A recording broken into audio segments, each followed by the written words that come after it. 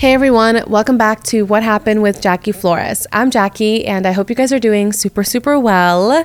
So welcome to episode 36. Today we're going to be talking about a case that is truly frightening, and I feel like it's something that a lot of people actually do worry about and fear. When I first heard about the application Uber, which if you're not familiar with, it's kind of like a taxi, except you can call it directly from your phone. You can see it on an application, you can ride share, you can see the driver's information, their license plate, how many rides they've given, their reviews, everything. So it's supposed to be kind of a safer and more convenient way to get transportation.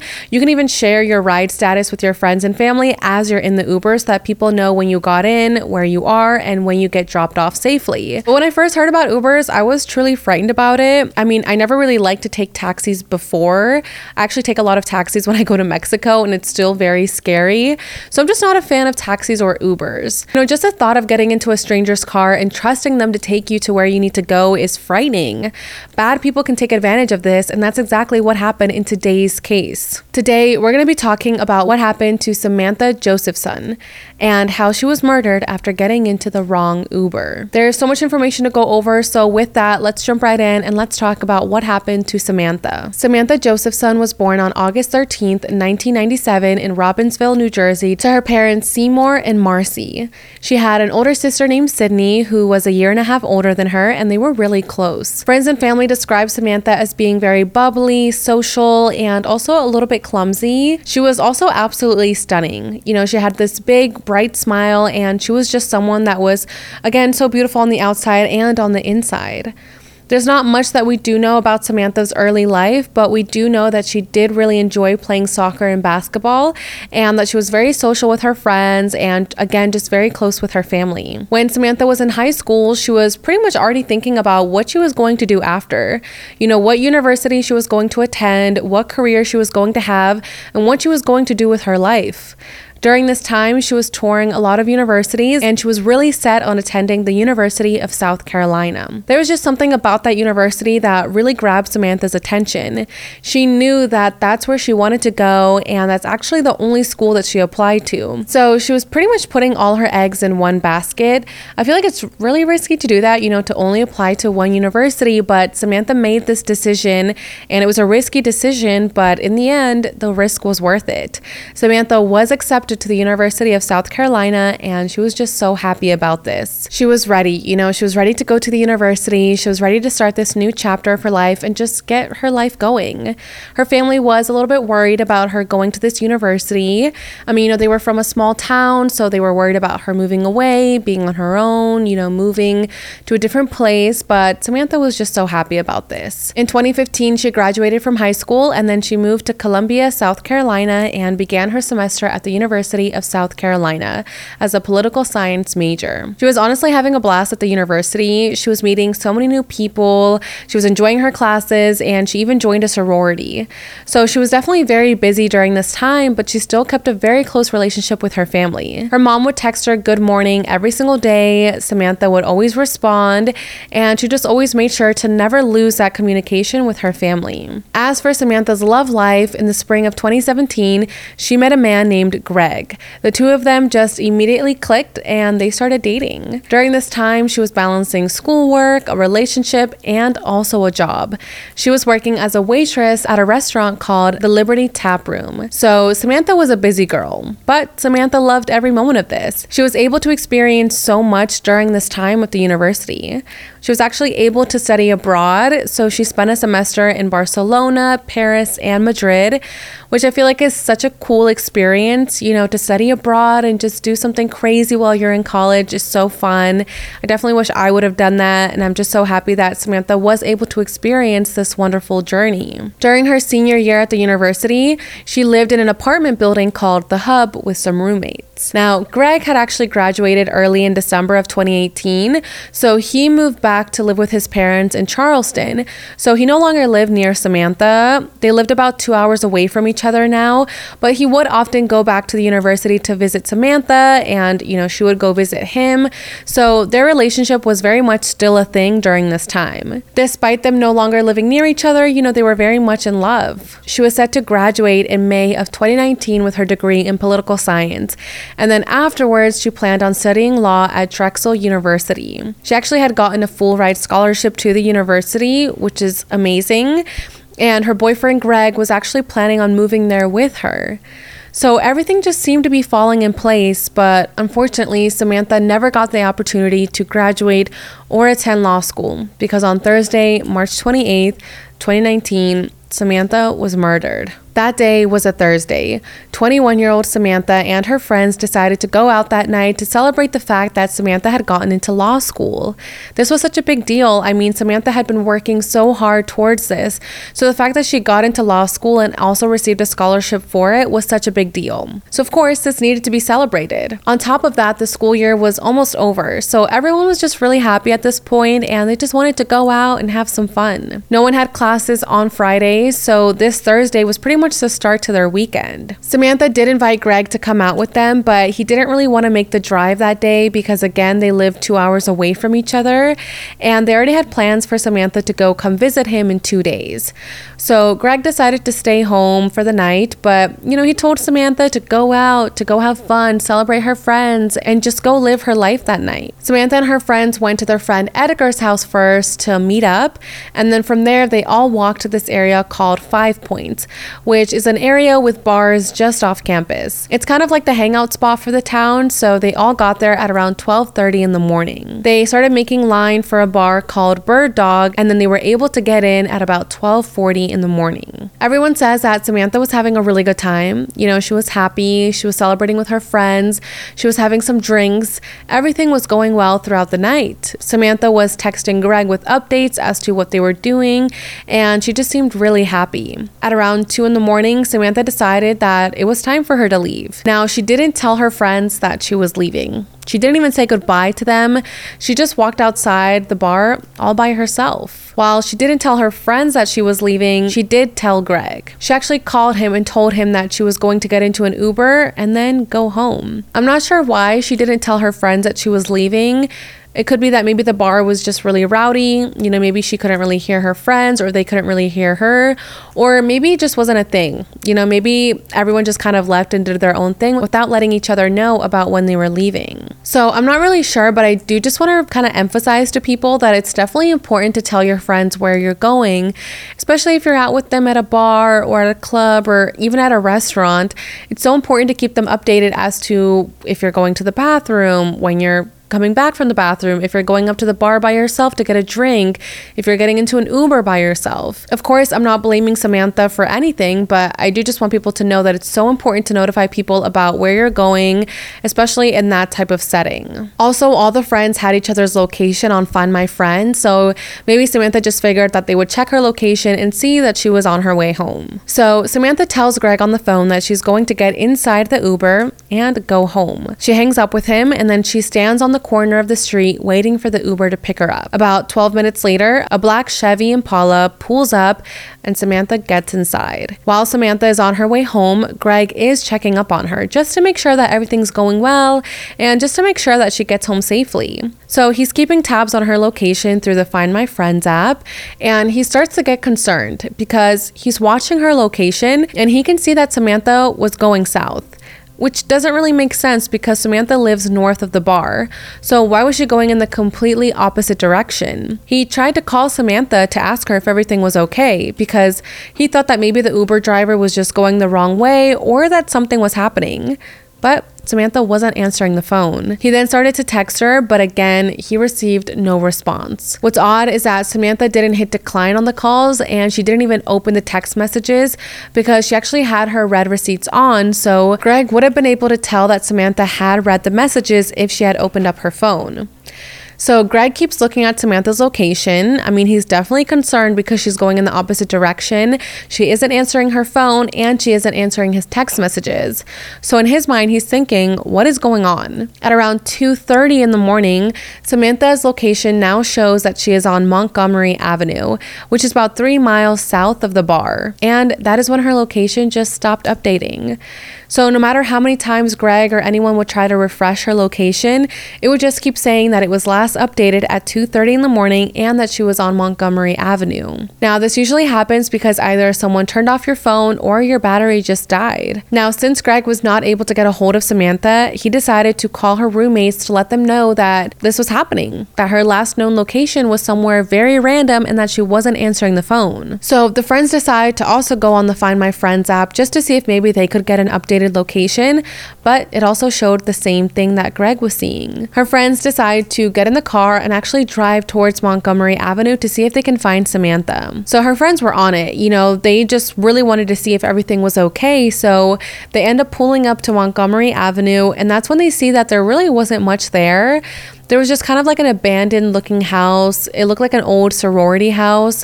There were some cars parked out front, but there was just no sign of Samantha. Since there was no sign of Samantha being there, the friends and Greg just figured that maybe Samantha had left her phone in the Uber, that her phone had died, and that's why her location wasn't updating. So they truly just thought that Samantha was already back home safely, that everything was okay, and that unfortunately she had just left her phone behind. With that idea in his head, Greg decided to go to bed. The friends also continued on with their night, and they ended up going to another friend's house to continue hanging out. Her roommates didn't get home until about 5 o'clock in the morning, and when they walked into their apartment, they saw that Samantha's bedroom door was wide open and that she wasn't inside her room. In fact, she wasn't anywhere in the apartment.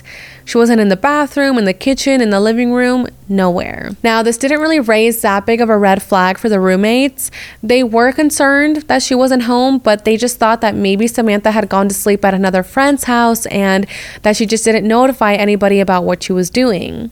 So again, they just thought that everything was okay, and the roommates decided to go to bed. Now, let's take a break to thank our sponsors who make the podcast possible. As you guys might know, I'm a bit of a weather wimp since I do live in Southern California, so when it comes to winter travel, I need bags that can fit a lot. Whether I'm throwing an extra layer in my work tote or packing 3 parkas in my carry-on roller, I rely on Base to keep me looking cool but also feeling warm. Base was created by actress Shay Mitchell to make sleek and affordable bags, luggage, and accessories designed to help you travel effortlessly while still looking fashionable. Base has been thoroughly made by a team who knows everything you would want in a perfect piece of luggage. 360-degree gliding wheels, a cushioned handle, built-in weight indicator, washable bags for your dirty clothes, and all the interior pockets you need to keep you organized. Their luggage comes in multiple sizes and colors, and for shorter trips, the Weekender bag is super functional and even has a place to store your shoes separately. And you don't even have to worry about a Base bag in cargo or overhead. They are built to withstand travel and look cute at the same time. Till date, they've gotten over 30,000 5-star reviews. So whether you're packing for a quick trip or looking to breeze through the security line, Base has your personal items covered. I love Base. I'm not even kidding you when I say that I recommend them to everyone. My dad has a Base luggage, my sisters have the Weekender, my mom has a work tote. We are simply a Base family and I love it. Right now, Base is offering our listeners 15% off your first purchase by visiting basetravel.com/whathappened. Go to basetravel.com/whathappened for 15% off your first purchase. That's BEIS travel.com/whathappened. And now let's get back to the case. They all wake up the next morning at around 10:30 in the morning, and that's when they see that Samantha is still not at the apartment and that her work shoes were still there, which is very odd because she actually had a shift that morning, so why were her shoes still here? One of the roommates decide to call the restaurant to see if maybe Samantha had gone to work and had just left her shoes behind. But that's when the restaurant told them that Samantha had not shown up for her shift and that she hadn't even called to let them know that she was going to be late or that she wasn't going to make it at all. At this point, the roommates are now starting to think that something bad has happened to Samantha. There's no way that she would miss work without letting anybody know about why she was missing or about where she was. This is when they all decided to go out and start looking for Samantha. At this point, they didn't report her as missing because they honestly thought that they had to wait like 48 hours, 72 hours to report her as missing. So they just decided to kind of just start looking for her themselves. They go back to where her last location was showing, which was Montgomery Avenue. And again, they don't find anything. They start calling jails to see if maybe Samantha accidentally got arrested. They call hospitals, but there was just no sign of her. Meanwhile, Greg is starting to wake up, and he opens up his phone and sees that he hasn't received any updated messages about Samantha. She hasn't called him to let him know that everything's okay. She hasn't texted him, nothing. So he calls her roommates to let them know that he hasn't spoken to her yet, and that's when the roommates tell him, she also didn't show up at the apartment, and she also didn't show up to work. Greg just knew that something was incredibly wrong, so he actually got into his car and started making the 2-hour journey back to campus. While he was in the car, he actually called Samantha's parents to let them know about what was happening and about Samantha's disappearance. Her mom said that she did notice that morning Samantha hadn't replied to her good morning message that she would send every single day, but she wasn't really too concerned about it. But now hearing the rest of the story, she was really scared. And the parents also decided to get in the car and start driving all the way from New Jersey to the university, which is about an 11-hour drive. At about 12:30 in the afternoon, the roommates decide to finally call 911 and report Samantha as missing. This is that 911 call. Yeah, it's really hard. 911, what's your emergency? Hi, we were just gonna call to let you know our friend is missing. So you want to make a missing person report? Yeah, it hasn't been like 24 hours or anything, but if we could go ahead and do that, that'd be really nice. Yeah, it don't have to be 24 hours if we report anybody missing. Oh, I don't know why I thought that. Oh, no. Okay, yeah. What's the address? Where are you located? 1426 Main Street. Is he missing from his address? We went out in 5 Points last night, and she still hasn't made it home. Her phone's dead. We don't think she, went home with, a guy or anything. We're, actually, worried. So, she missed work this morning. All right. What is your apartment number? 901.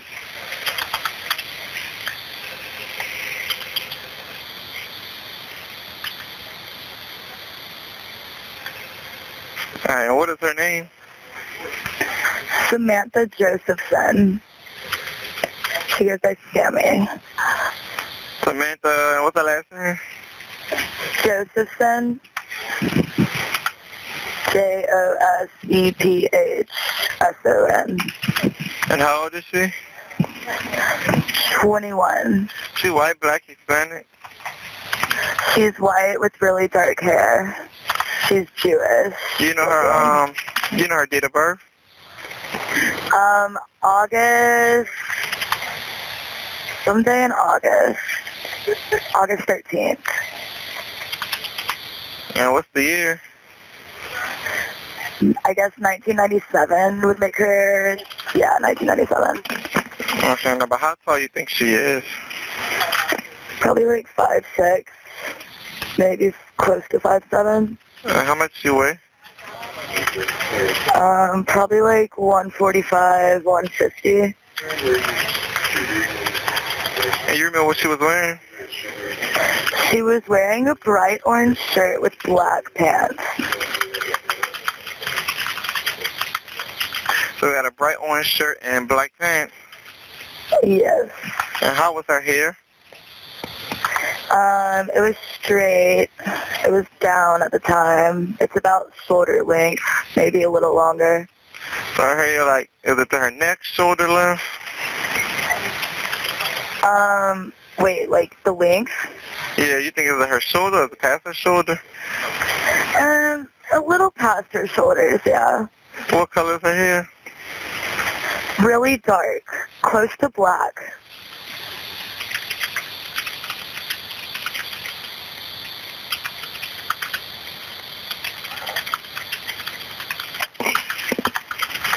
And y'all was in 5 Points, you said? Last seen in 5 Points?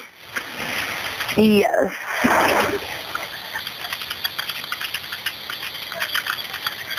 Okay, and what is your name? Alright, we got it. So we're going to send an officer out there so y'all can make that report, okay? Okay, thank you so much for the help. You're welcome, no problem. All right, bye. Bye-bye. After getting this call, police arrive at the girl's apartment and they pretty much give them an update on everything. The roommates tell them about what happened the night before, about how Samantha left without letting anybody know, about everything that has happened since then. Soon after, Greg arrives at the apartment and he was finally able to join the group and help with the investigation. He told police pretty much everything that he knew, and detectives wrote all of this information down from the roommates and from Greg, and then they left the apartment to go begin their search. While detectives began their search for Samantha, the roommates decided to go on Samantha's computer to see if maybe they could find something helpful on there. So they go through her email, and that's when they see that she got an email from Uber letting her know that she was receiving a ride cancellation charge. Now, this was very helpful information because Samantha had told Greg that she was going to get in an Uber, and then she did get into a black car. But now she's getting an email saying that her ride was canceled and that she was going to get charged for it. So what does this mean? Does this mean that the Uber driver is canceling the ride so that Uber and everyone else thinks that Samantha never got in the car? Or was the Uber driver canceling the ride because Samantha never showed up to the correct car? Now, it turns out that the Uber that she was supposed to get into was a charcoal gray 2011 Dodge Charger. And as we know, Samantha got into a black Chevy. So at this point, it definitely does seem like Samantha most likely got into the wrong Uber. I mean, not even into the wrong Uber, like just into the wrong car. Not knowing what else to do, Greg and the roommates decide to go back to Montgomery Avenue to see if they can still see if there's any clues about Samantha's whereabouts. But again, they found nothing. After this, they decide to go back to 5 Points, which is where the bar was that Samantha and her friends had been to the night before. They see that there's this bar called Breakers that has a lot of cameras pointing to the street. So they decide to go see if maybe they can look at the surveillance footage to see if that could capture Samantha getting into a vehicle. However, there was no footage of Samantha. After this, they decided to go back to Bird Dog, which is the bar that Samantha was at the night she disappeared, and they asked the bar if they can go see the security cameras to see if they can find footage of Samantha leaving. Now, the roommates knew the people that worked there, so they were allowed to look at the footage, which of course was very helpful. They looked at the camera that was pointed to the street. It had very clear footage of everyone on the street. And again, this is a college bar area, so it's really busy and there were just a lot of people out. But just after 2 a.m., they can clearly see Samantha standing on the street, looking at her phone for a few minutes, and then getting into a black car. It was clear that Samantha didn't get into the Uber, but into someone else's vehicle. Now, the friends had no idea whose car this was. It wasn't any of their friends' cars, so they took it upon themselves to go out and actually find this vehicle.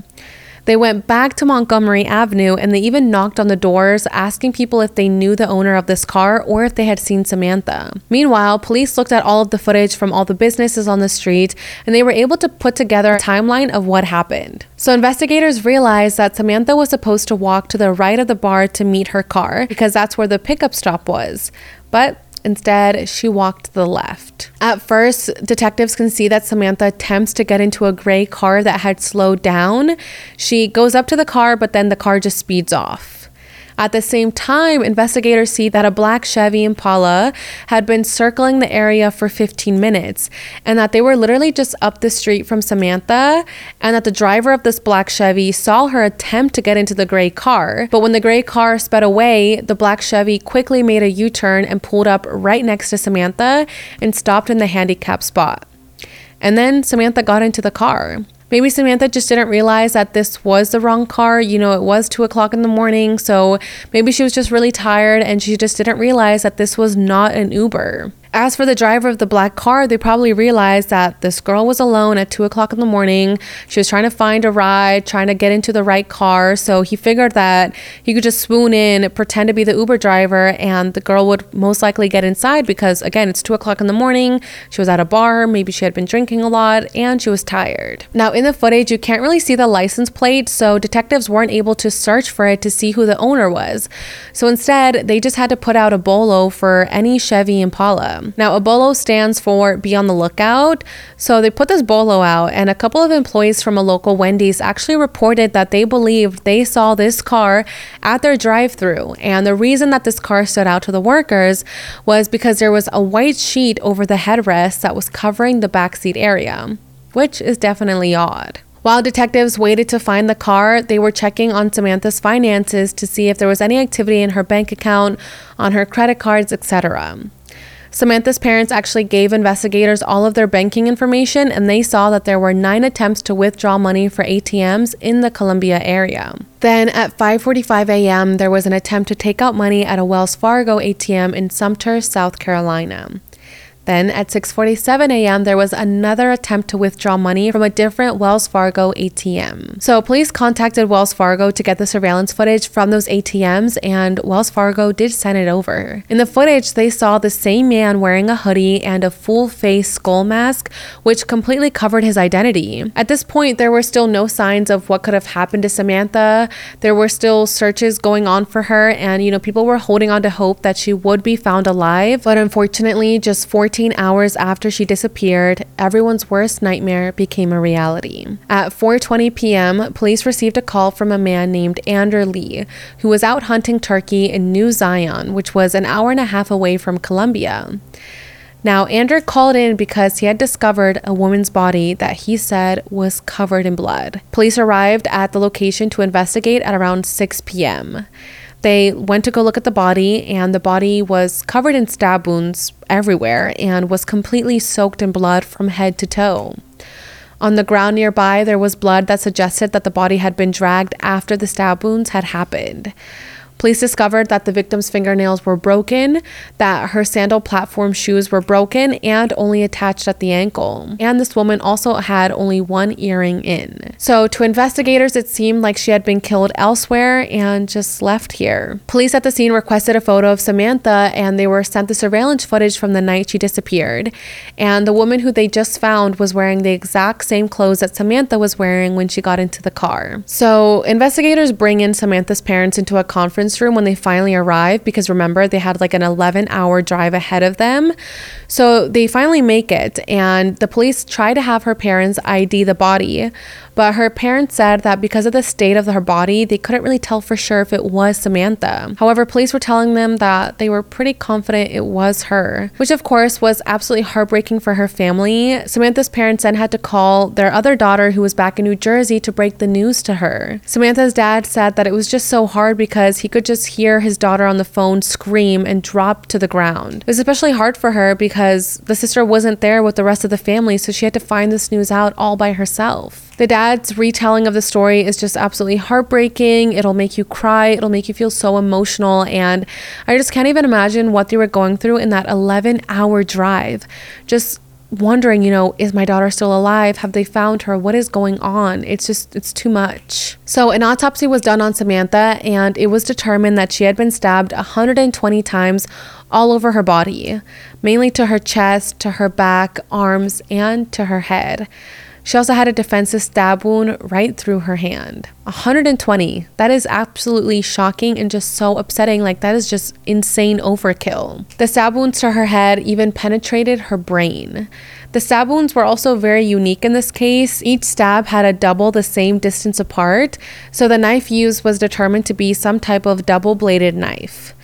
By the time her body was found, there was actually only 20 milliliters, which is a little more than a tablespoon of blood left in her whole body.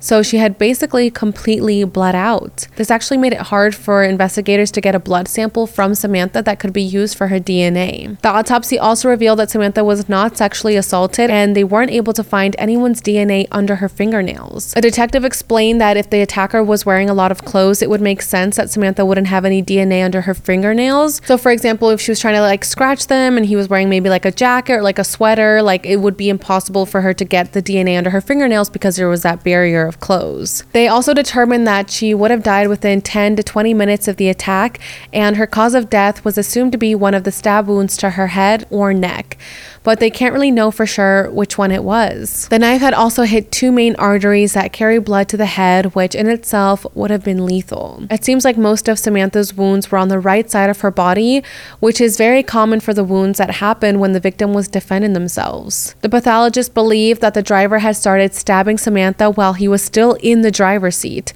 maybe after she tried to get out of the car or fight him. And she actually also tried to shield herself from the stabbing, but failed. So that night, after finding Samantha's body, Officer Jeffrey Kraft arrived at work and said that he watched the video of Samantha getting into the car easily 100 times before his shift even started. He said that he was determined to find that car. He knew that he needed to find that car and figure out what had happened to Samantha. So on March 30th at around 3:24 in the morning, he and another officer were out patrolling the 5 Points area when suddenly they noticed a black Chevy Impala driving around.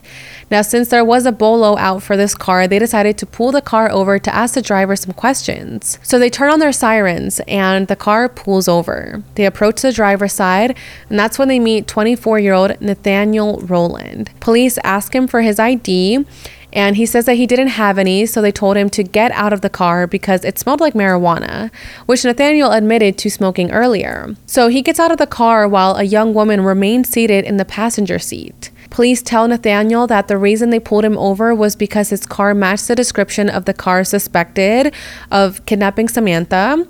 But before the officer even got a chance to finish that sentence, Nathaniel literally just took off running as fast as he could. There's actually a clip of the officer's body cam footage showing this, and it's actually really crazy to look at because the police officers are kind of calm, just telling Nathaniel what's going on, and he literally just makes a run for it, and he actually outruns the police. But police sent out an alert to other officers to let them know that this guy was on the run. Here is that footage. I pulled your car over because it matches the suspect. Get your hand in your pocket. What are you, crazy? Get over here. Hey, get over here. Go and run. Hey, I'm gonna release the dog. I can't. I was just gonna see if he'll stop. Bravo Mike wearing a gray sweatpants, gray sweatshirt. Walk him up. Doors blocked, 500 block. Nunez, keep going. He's gonna be on your left. So while other officers are trying to track down Nathaniel, the other officers decide to go back to the car to investigate and see what they can find. In the driver's side storage, they found a pink keychain with a USB on it, and they also found a rose gold iPhone. And then another officer said, look at the back seat, because he had just found blood. The officer realized that this car was actually a crime scene and possibly a murder scene, so they stopped touching everything and they call in the crime scene techs to come and investigate. Meanwhile, another officer was able to find the driver Nathaniel and arrest him just 2 blocks away from where the car was parked. He wasn't really sitting up or talking, and he also claimed that he had the flu and was pretending to be asleep. So EMTs actually had to come check him out before officers would take him to the station. Once he got checked out, they all headed to the police station and they began to question Nathaniel. Now, he said that he wasn't even in the area the night Samantha disappeared and that he was at different house parties that night, but he also couldn't provide any information to prove this. He also claimed that he wasn't driving his car because he had lent it to someone else that night. So investigators really needed to get solid evidence that Nathaniel was the one driving that night since they couldn't see his face on any of the security footage. They go back to the car to see if they can find anything connecting Nathaniel to Samantha. The crime scene techs take a look and they found blood everywhere in the car, as well as a large blood stain on the back seat. Footprints were also found in the car's back windows.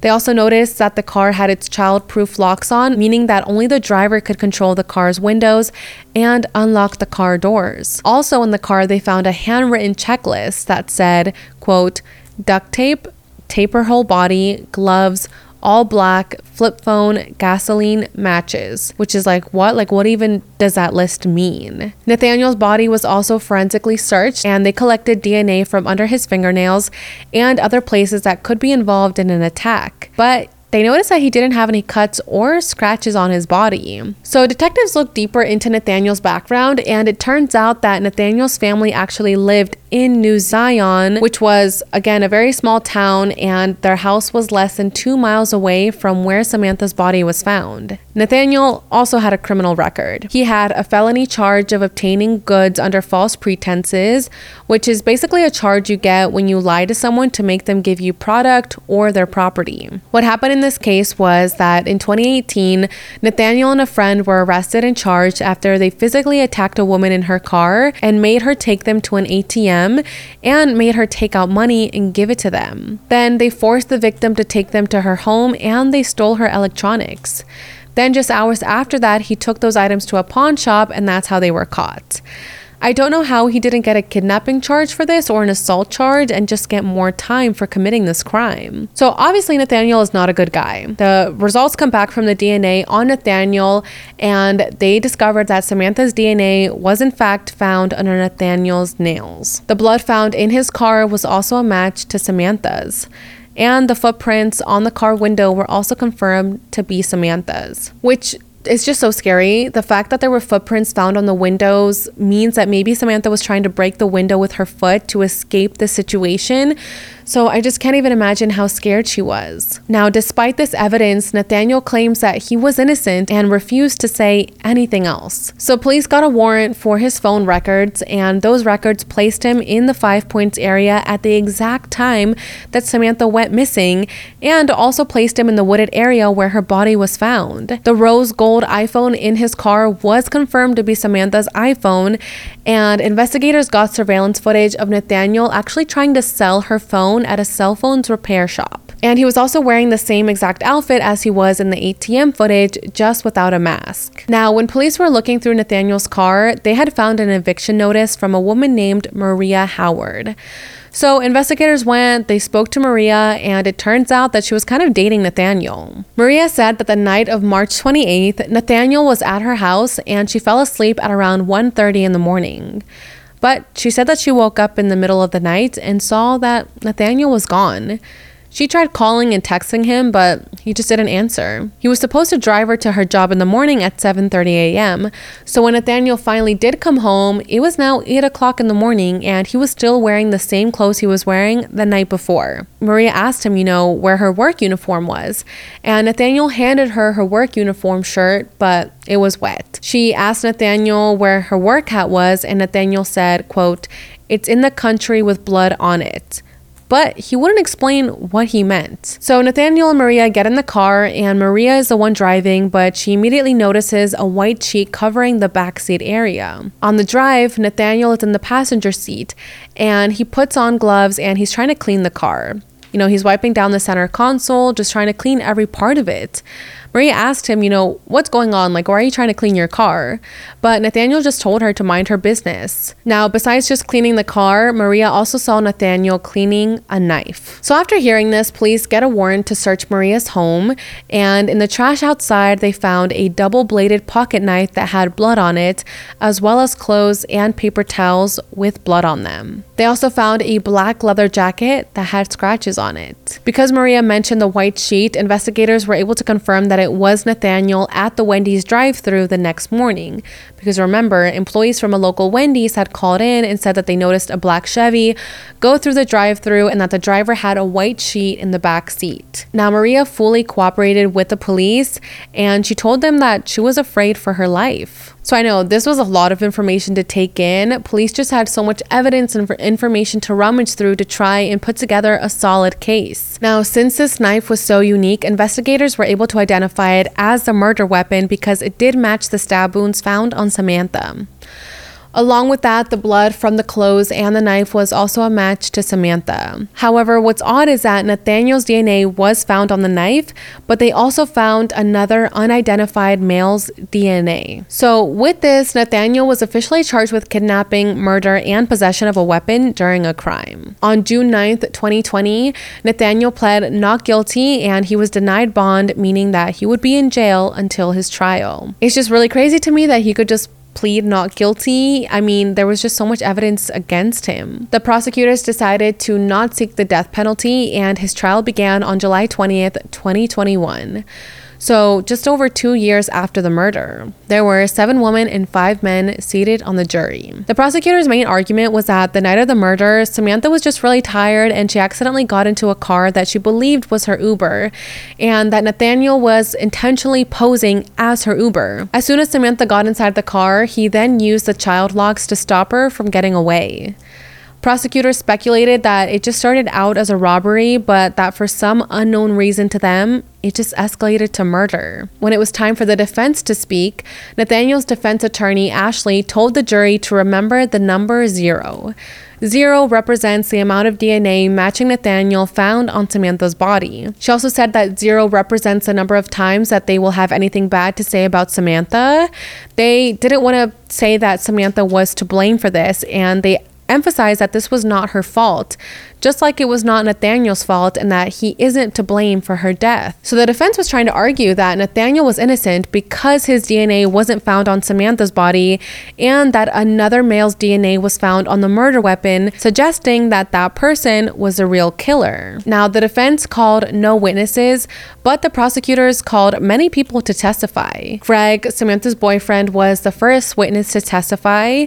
He recounted everything that happened that night from his perspective and said how when police informed him that her body was found, he got weak in the knees and he just blacked out. Samantha's roommate also testified that she last saw her at Bird Dog and that she thought Samantha lost her phone in an Uber, so she went home and just went to sleep. Now, Samantha's real Uber driver also testified, the one that was supposed to pick her up. Well, he states that he canceled the ride after calling her several times and waiting for her at the pickup location. He also said that he willingly gave over his DNA to police on the day she went missing, so he was very cooperative in the investigation. Now, the man working at the cell phone repair store also testified that he saw Nathaniel bring in Samantha's cell phone.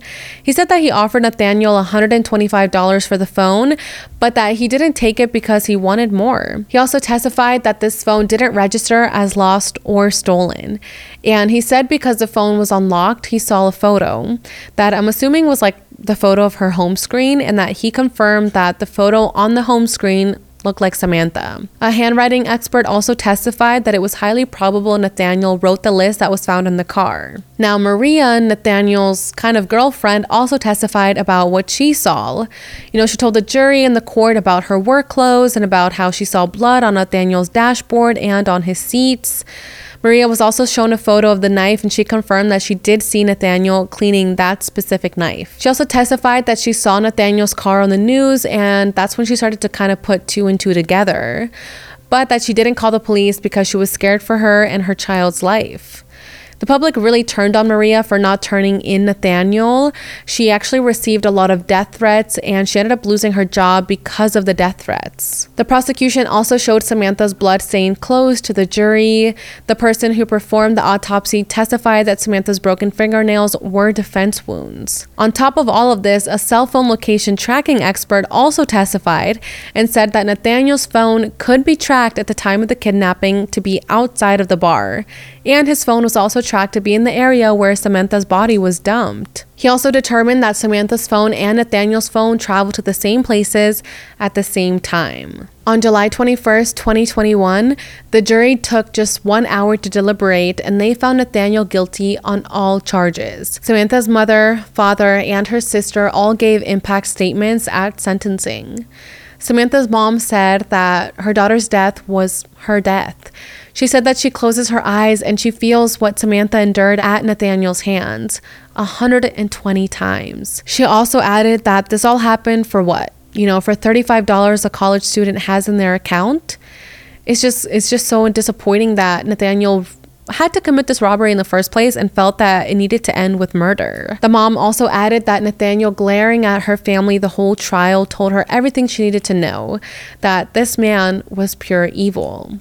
And according to witnesses, Nathaniel did show very little emotion as Samantha's relatives and her family talked about what they were going through, about all the pain that he had caused, and about how Samantha's future was just cut so short because of him. What's interesting is that Nathaniel's mother gave a statement in place of Nathaniel giving one, and she said that her son was accused of a crime that he didn't commit. So she was starting to defend Nathaniel, and that's when the judge quickly swooped in and shut that down. He said that he wouldn't hear any claim of innocence innocence because Nathaniel had been convicted. She tried to say that Nathaniel is a caring person and that she knows he didn't do it, but again, the judge just quickly shut that down and said that Nathaniel is guilty of murder and that he will not listen to any claim of what he did not do, and also said that Nathaniel's mom is not a witness. Now, the judge addressed Nathaniel and said that he was heartless and that he had no remorse. And then he sentenced Nathaniel to life in prison without the possibility of parole. I know that won't bring Samantha back, but at least he was convicted and will spend the rest of his life behind bars. As for what happened after Samantha's murder, her graduation day came and Samantha still received a diploma, which was presented to her family. Samantha's family also started the What's My Name Foundation that tries to ensure that this will never happen to anyone again. They educate people on the 4 steps of SAMI, S-A-M-I, which stands for Stop, Ask, Match, Inform. So their message is to ask Uber, Lyft, taxi, any drivers, what's my name, instead of saying, are you here for Sammy? Because then the driver can just say yes, and once you're in the car, it's already too late. So once you stop, you ask this person, what's your name, and you match that the information is correct to your Uber, your Lyft, your taxi, etc. Then the next step is to inform friends and family about what's going on, about the Uber driver's information, about where you're going. It's just really important for people to know these 4 steps, and I'm very happy that her family did start this foundation and is spreading awareness about this, because it is really scary how some people just get into a stranger's car and they don't even check if it's the right person, if it's the right license plate, anything. South Carolina also passed the Samantha L. Josephson Ride Sharing Safety Act on June 5th, 2019. And it's a law that makes all rideshare drivers have to show their license plate number on the front of their car. The law also has fines of up to $500 and a jail time for up to 30 days for people who pretended to be rideshare drivers. And then they also took this law to Congress and it was passed, and it's now a federal law. Other states have also passed laws that rideshare drivers must display stickers showing that they are a rideshare car, and added fines and jail time for people who pretend to be rideshare drivers. I think it's super important to spread awareness on the 4 steps of SAMI, because getting into an Uber, Lyft, or taxi is scary. We're literally getting inside a stranger's car and putting so much trust into them to get us to our location safely. Anyone can literally pose as a driver, because most people do just ask, are you picking up for Mike? Are you picking up for Jackie? And then the fake driver can just say, yeah. Now, something that I do, and it's a little bit dramatic, but anytime I get into an Uber, I first check the license plate, I check the car model, and I ask the driver, what's your name and who are you picking up? I literally don't get inside the car until their name matches the Uber app and until they confirm my name. Then once I get into the Uber, I literally call anyone, my sisters, my mom, my fiance, anyone, and tell them out loud so the driver can hear me, I'm in the Uber, I sent you the license plate number, and I also shared my ride through the app. That way the driver knows that people are aware of what car I'm in, of who is driving me, etc. I literally don't care if I sound crazy to the driver.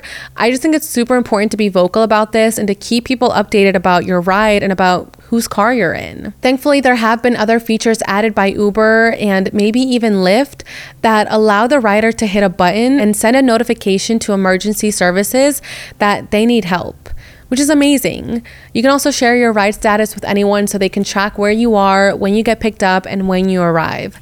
So there are some updated features by these rideshare services to ensure the safety of the rider and of the driver. So please be careful when you get into an Uber or a taxi. Let your friends and family know about where you're going, who's giving you a ride, etc. Samantha just did not deserve this. She was so excited to go to law school and she worked so hard for this. It breaks my heart that her life was cut so short because of this man, all over some money. It's ridiculous, and my thoughts and prayers go out to Samantha's family. She truly seemed like a wonderful and sweet person. She deserved so much more, and I'm happy that in a way she did get justice. But all right, you guys, that's pretty much all the information I have for today's video. Thank you guys so much for being here and for taking the time to listen to what happened to Samantha Josephson.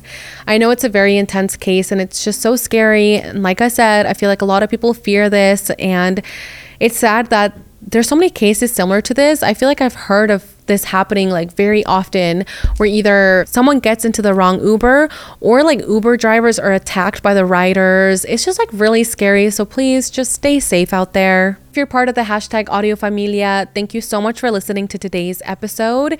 If you do go watch the video version later on my channel, make sure to leave me a comment letting me know that you're from the hashtag Audio Familia. Don't forget to follow, rate, and review What Happened wherever you get your podcasts, and subscribe to my channel, True Crime Jackie, on YouTube for full video episodes. You can also find me on Instagram and on TikTok at True Crime Jackie. Bye, guys.